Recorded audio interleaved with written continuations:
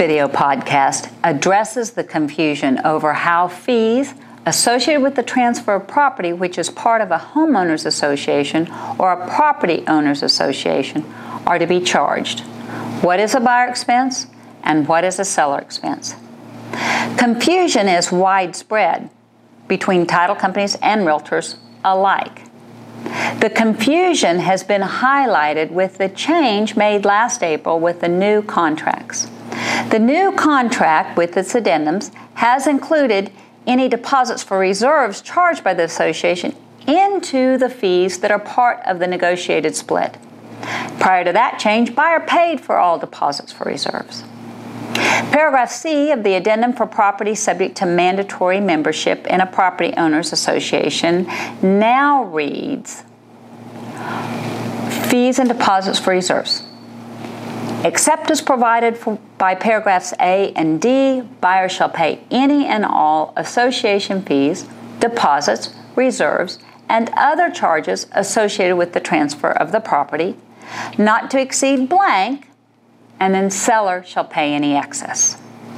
Paragraph 12A.3 of the condominium contract now reads, buyers shall pay any and all association fees, deposits, reserves, and other charges resulting from the transfer of the property, not to exceed blank, and seller shall pay any excess.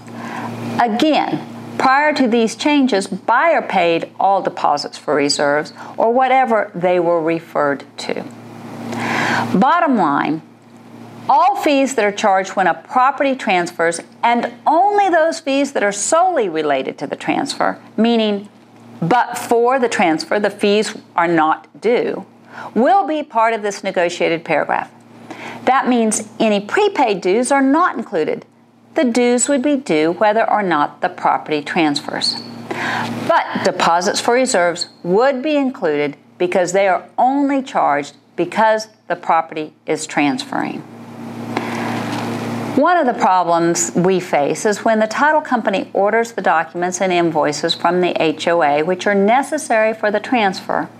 The statements from the HOA may designate who pays what fee, and their statements rarely take into account anything to the contrary in the contract. However, the contract controls and the settlement statement signed at closing should comply with the contract.